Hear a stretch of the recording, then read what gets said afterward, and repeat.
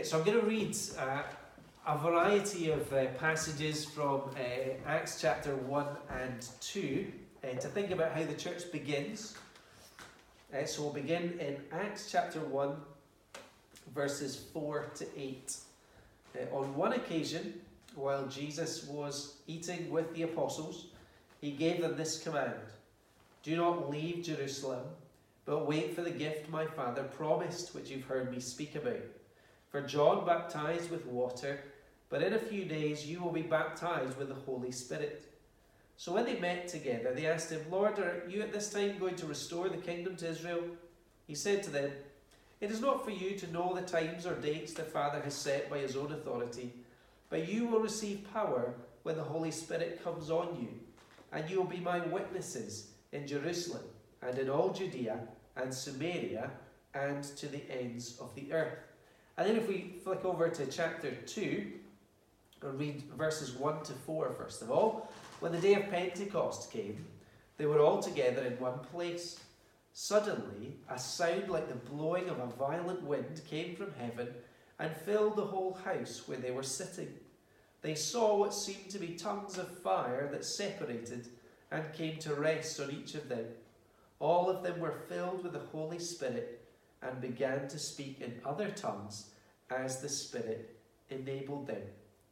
And then verse 16 and 17, as Peter draws the crowd's attention to the prophet Joel, and he says what happens can be explained by what was spoken by the prophet Joel. "In the last days," God says, "I will pour out my Spirit on all people. Your sons and daughters will prophesy, your young men will see visions, your old men will dream dreams. Even on my servants, both men and women, I will pour out my Spirit in those days, and they will prophesy. I will show wonders in the heaven above and signs on the earth below, blood and fire and billows of smoke. The sun will be turned to darkness and the moon to blood before the coming of the great and glorious day of the Lord. And everyone who calls on the name of the Lord will be saved." And then finally, for us now, we'll look from verse 32 to 39. And we read there, "God has raised this Jesus to life, and we are all witnesses of the fact. Exalted to the right hand of God, he has received from the Father the promised Holy Spirit and has poured out what you now see and hear. For David did not ascend to heaven, and yet he said, 'The Lord said to my Lord, sit at my right hand until I make your enemies a footstool for your feet.' Therefore let all Israel be assured of this: God has made this Jesus, whom you crucified, both Lord and Christ." When the people heard this, they were cut to the heart and said to Peter and the other apostles, "Brothers, what shall we do?" Peter replied, "Repent and be baptized, every one of you, in the name of Jesus Christ, for the forgiveness of your sins, and you will receive the gift of the Holy Spirit. The promise is for you and your children, and for all who are far off, for all whom the Lord our God will call." So we'll leave our reading there. We're thankful to God that we can hear the word that the Spirit inspired. We're going to think about those passages and one or two others as we begin this new series where we think about the Holy Spirit in a believer's life, and particularly the Holy Spirit in the life of the church. So why a series on the Holy Spirit? Two reasons. One is that you hear, and if you read Christian books, anything to do with the Trinity, the Spirit is often described as the forgotten member of the Trinity. There is that appreciation that we can easily lose a sense that the Spirit is personal, that he has a distinct work in a Christian life and in the church. And so I hope as we spend a few weeks thinking about the Holy Spirit's work, it'll be encouraging for us to see how the Spirit actively and personally works in and for us. And I think too, we always need that constant reminder that the Spirit serves as the glue that binds a Christian to Jesus Christ. So we'll be remembering time and again that we need the work of the Holy Spirit to reveal Jesus to us, to apply the work of Jesus to us, and to keep showing us more of the glory of both the Father and the Son to help us in our worship. But also it seems important in the time that we find ourselves to recognise that just as we are bound to Jesus, he is the head of the church, so we are bound in Christ and by the Spirit to one another. And so I hope that this will be a way to strengthen our appreciation of our fellowship, that even though social distancing is separating us, still we are bound together by the Spirit of Christ in his church. So we begin today thinking about the Holy Spirit in the life of the church for that reason. I have three things to say and one book to recommend if you find that you've got lots of time on your hand. George Smeaton, a Free Church professor, I think he was, back in the 19th century, wrote a book on the Holy Spirit, which I have been slowly working through. It's an excellent book. I've got some quotes from him for everybody's benefit. First thing to say, the Spirit is at work in the founding of the church. The Spirit's there right at the beginning. That's Acts chapter 1. Here's Smeaton. The great work of the Spirit is called the church. So the Spirit is actively involved in establishing the church. So we read there, Acts chapter 1, verses 4 and 5. Jesus' words to the apostles, wait in Jerusalem until you receive the gift my Father promised. What was that gift? Well, we know from the Old Testament and from Jesus' words, the gift he has in mind is the Holy Spirit. And that's why Peter, when he preaches, draws the crowd's attention to the promise of Joel in the Old Testament that's now being fulfilled. We can also think of the words connected to the new covenant in Ezekiel 36 at verse 26. I will give you a new heart and put a new spirit in you. So there was this promise from the Father of the Holy Spirit that would come on the people of God. And so Jesus tells the apostles they are to wait in Jerusalem until they are baptized with the Holy Spirit, just as Jesus promised. And you remember John the Baptist said, I baptize with water, but one who is among you baptizes with the Holy Spirit and with fire, speaking of Jesus. If we take a step back, think about Jesus' baptism, which was for him the beginning of his public ministry. What do we see? So we hear the voice of God, this is my Son who I love. What do we see? We see God, the Spirit, come down on Jesus as a dove. Jesus does ministry in the power of the Spirit. And so now here, as the church is formed, and they're told to wait for ministry to begin, what are they waiting for? They're waiting for that same Holy Spirit to come on them. The same Spirit in Christ would be the same Spirit in the apostles, and that's the same Spirit of Christ is in us, is in the members of Buccleuch, is in Christians, whoever we are, if our faith is in Jesus. Again, to take a step back, Jesus, the night before he died in John's Gospel, King and Head of the Church, Jesus said in John chapter 16, verse 7, it is good for you that I am going away. Unless I go, so Jesus speaking about his going, unless I go, the Counselor, the Comforter, will not come to you. And then in John chapter 14, Jesus has already said, I will not leave you as orphans, I will come to you. So notice there, Jesus departing and Jesus coming are joined together. How are they joined together? They're joined together with a promise that Jesus would send the Spirit. It's the Spirit of Christ who comes to dwell in the church. And it's the Spirit of Christ that will enable and empower the church in ministry. So in Acts chapter 2, we read, the church comes into existence at Pentecost. The gift of the Spirit is given. The gift promised by the Father, promised by the Son, arrives. And then they get that ability to speak in other languages. And instantly Peter is preaching because the Spirit wants to share the glory of Jesus, the good news of the gospel with other people. And what we see is that same Spirit that enables the apostles to preach, enables Peter to preach, it convicts convicts and convinces the crowd of the message of the gospel. They believe that Jesus really is the Son of God. He really was sent by God, demonstrated to be the Saviour by his miracles, and that he was handed over by God's foreknowledge, and they in their sin had killed him, but God raised him. And the Spirit, by his word, by the preaching of the word, builds 3,000 into the church. Every single person who is baptized that day, 3,000, showing they identify with Jesus, every single one of them receive the gift of the Holy Spirit. The great work of the Spirit is called the church. The Spirit reveals Jesus as the Son of God, reveals him as the risen Lord and Saviour. It's the Spirit who causes us to be born again.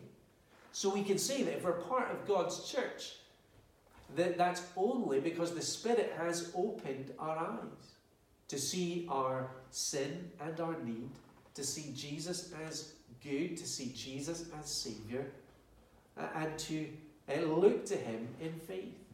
The Spirit welds us in and unites us to Christ. And then we are united together as a church by faith. So the Spirit is at work in the founding of the church. And sort of connected, but building on that, let's say secondly that the Spirit is the bond uniting the church to Christ. How can we say, as sometimes we do, I belong to the church?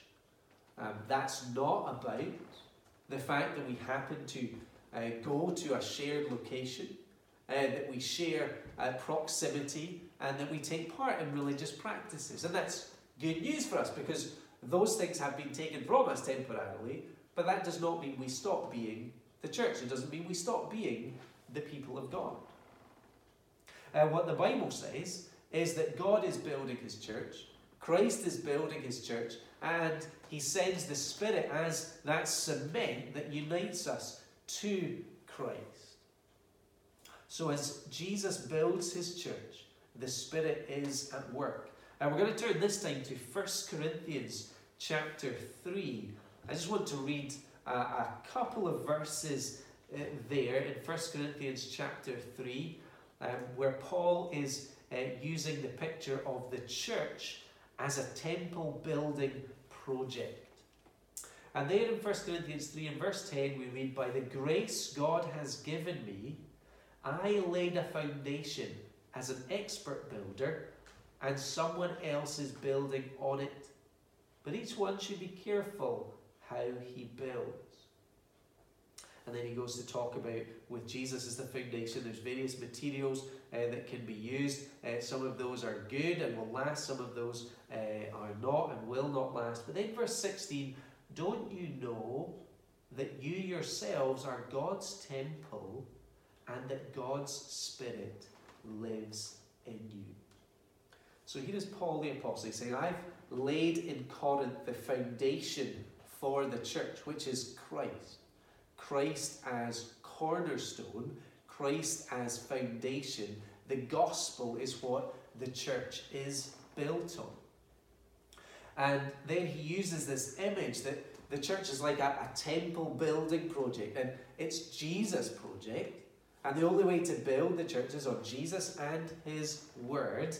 But then the finished article there in verse 16 is that we become a temple in which God's Spirit lives. That's a wonderful image of the church. The Spirit of God lives in us.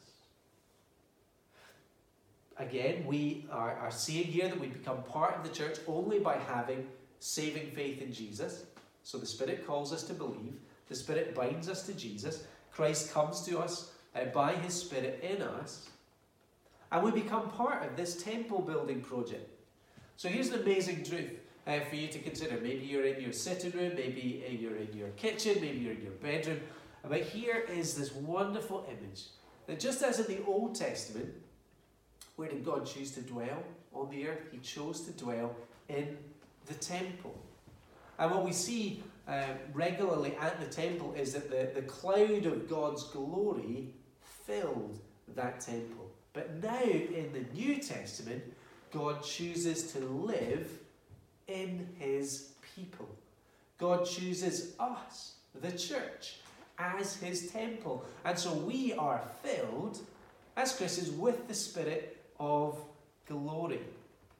So the Holy Spirit joins us to Christ as the foundation. Holy Spirit joins us to Jesus as the head of the church. So from top to bottom, beginning to end, whether we're together or whether we're apart, we are one body, one temple, where Christ lives by his Spirit.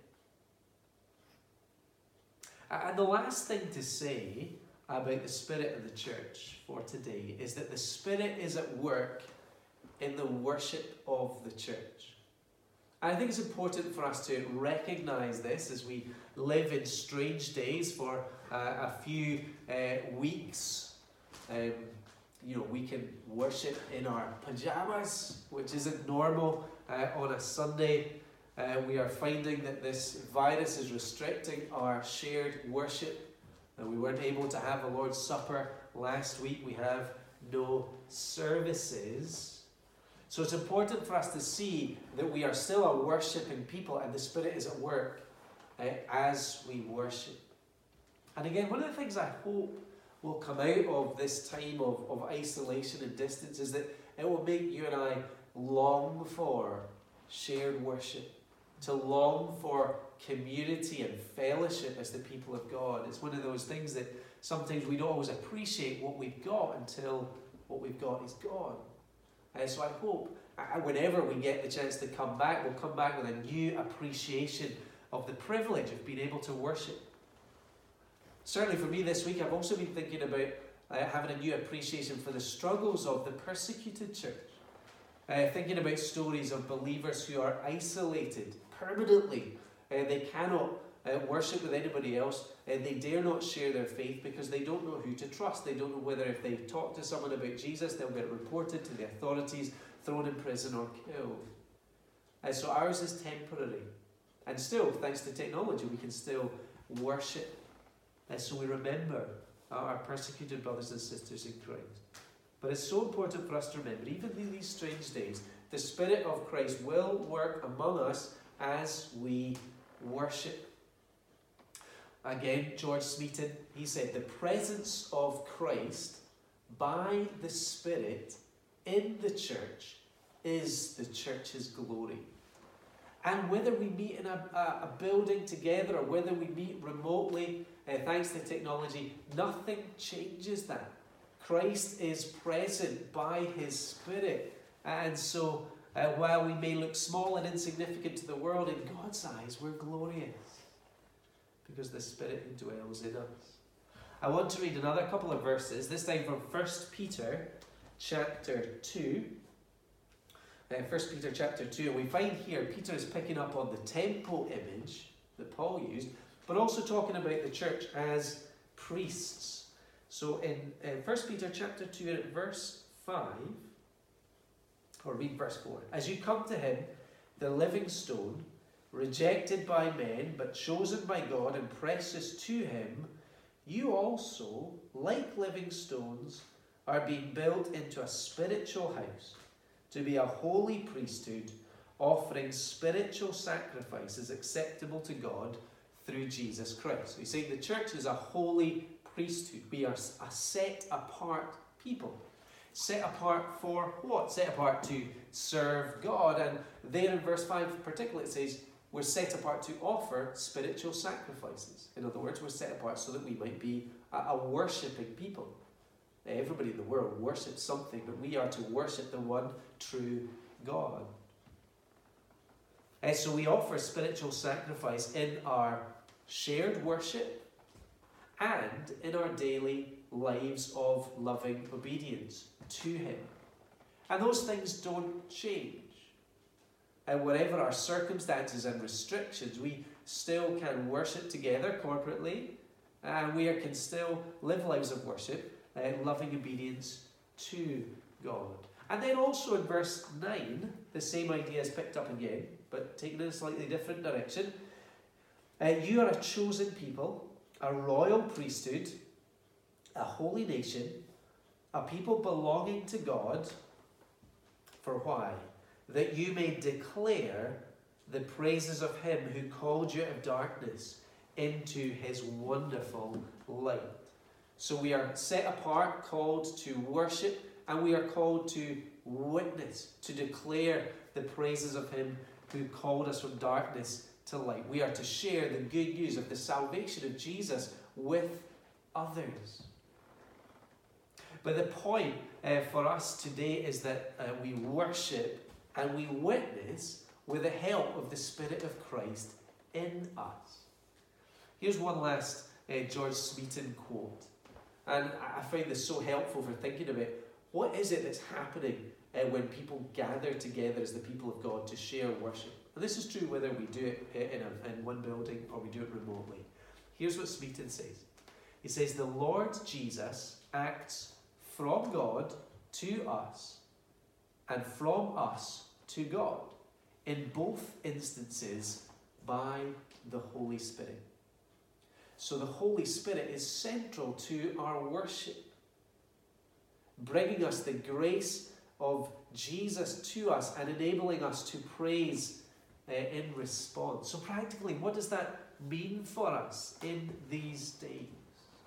It means that whenever we read the Bible, with one person, with 100, with 1,000 people, we need the Spirit of Christ to speak to us and to enlighten our hearts and our minds so that we can grasp the truth, so that we might live out that truth. When we pray, or when we listen to God's word being preached, the Spirit of Christ uses it to bring fresh grace from God to us. Uses that prayer and that preaching to bring salvation. So we see the Spirit as the channel through whom we receive grace from God, and the channel through whom our praise and our worship returns to God.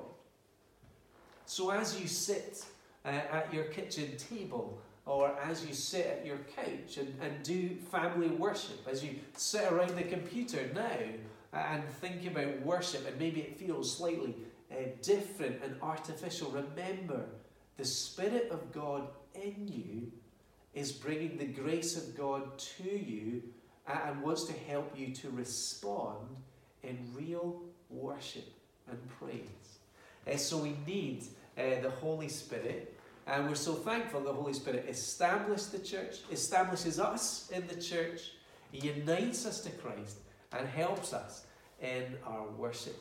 So we'll hear hopefully lots more about the work of the Holy Spirit in coming weeks, but we'll leave it there for now.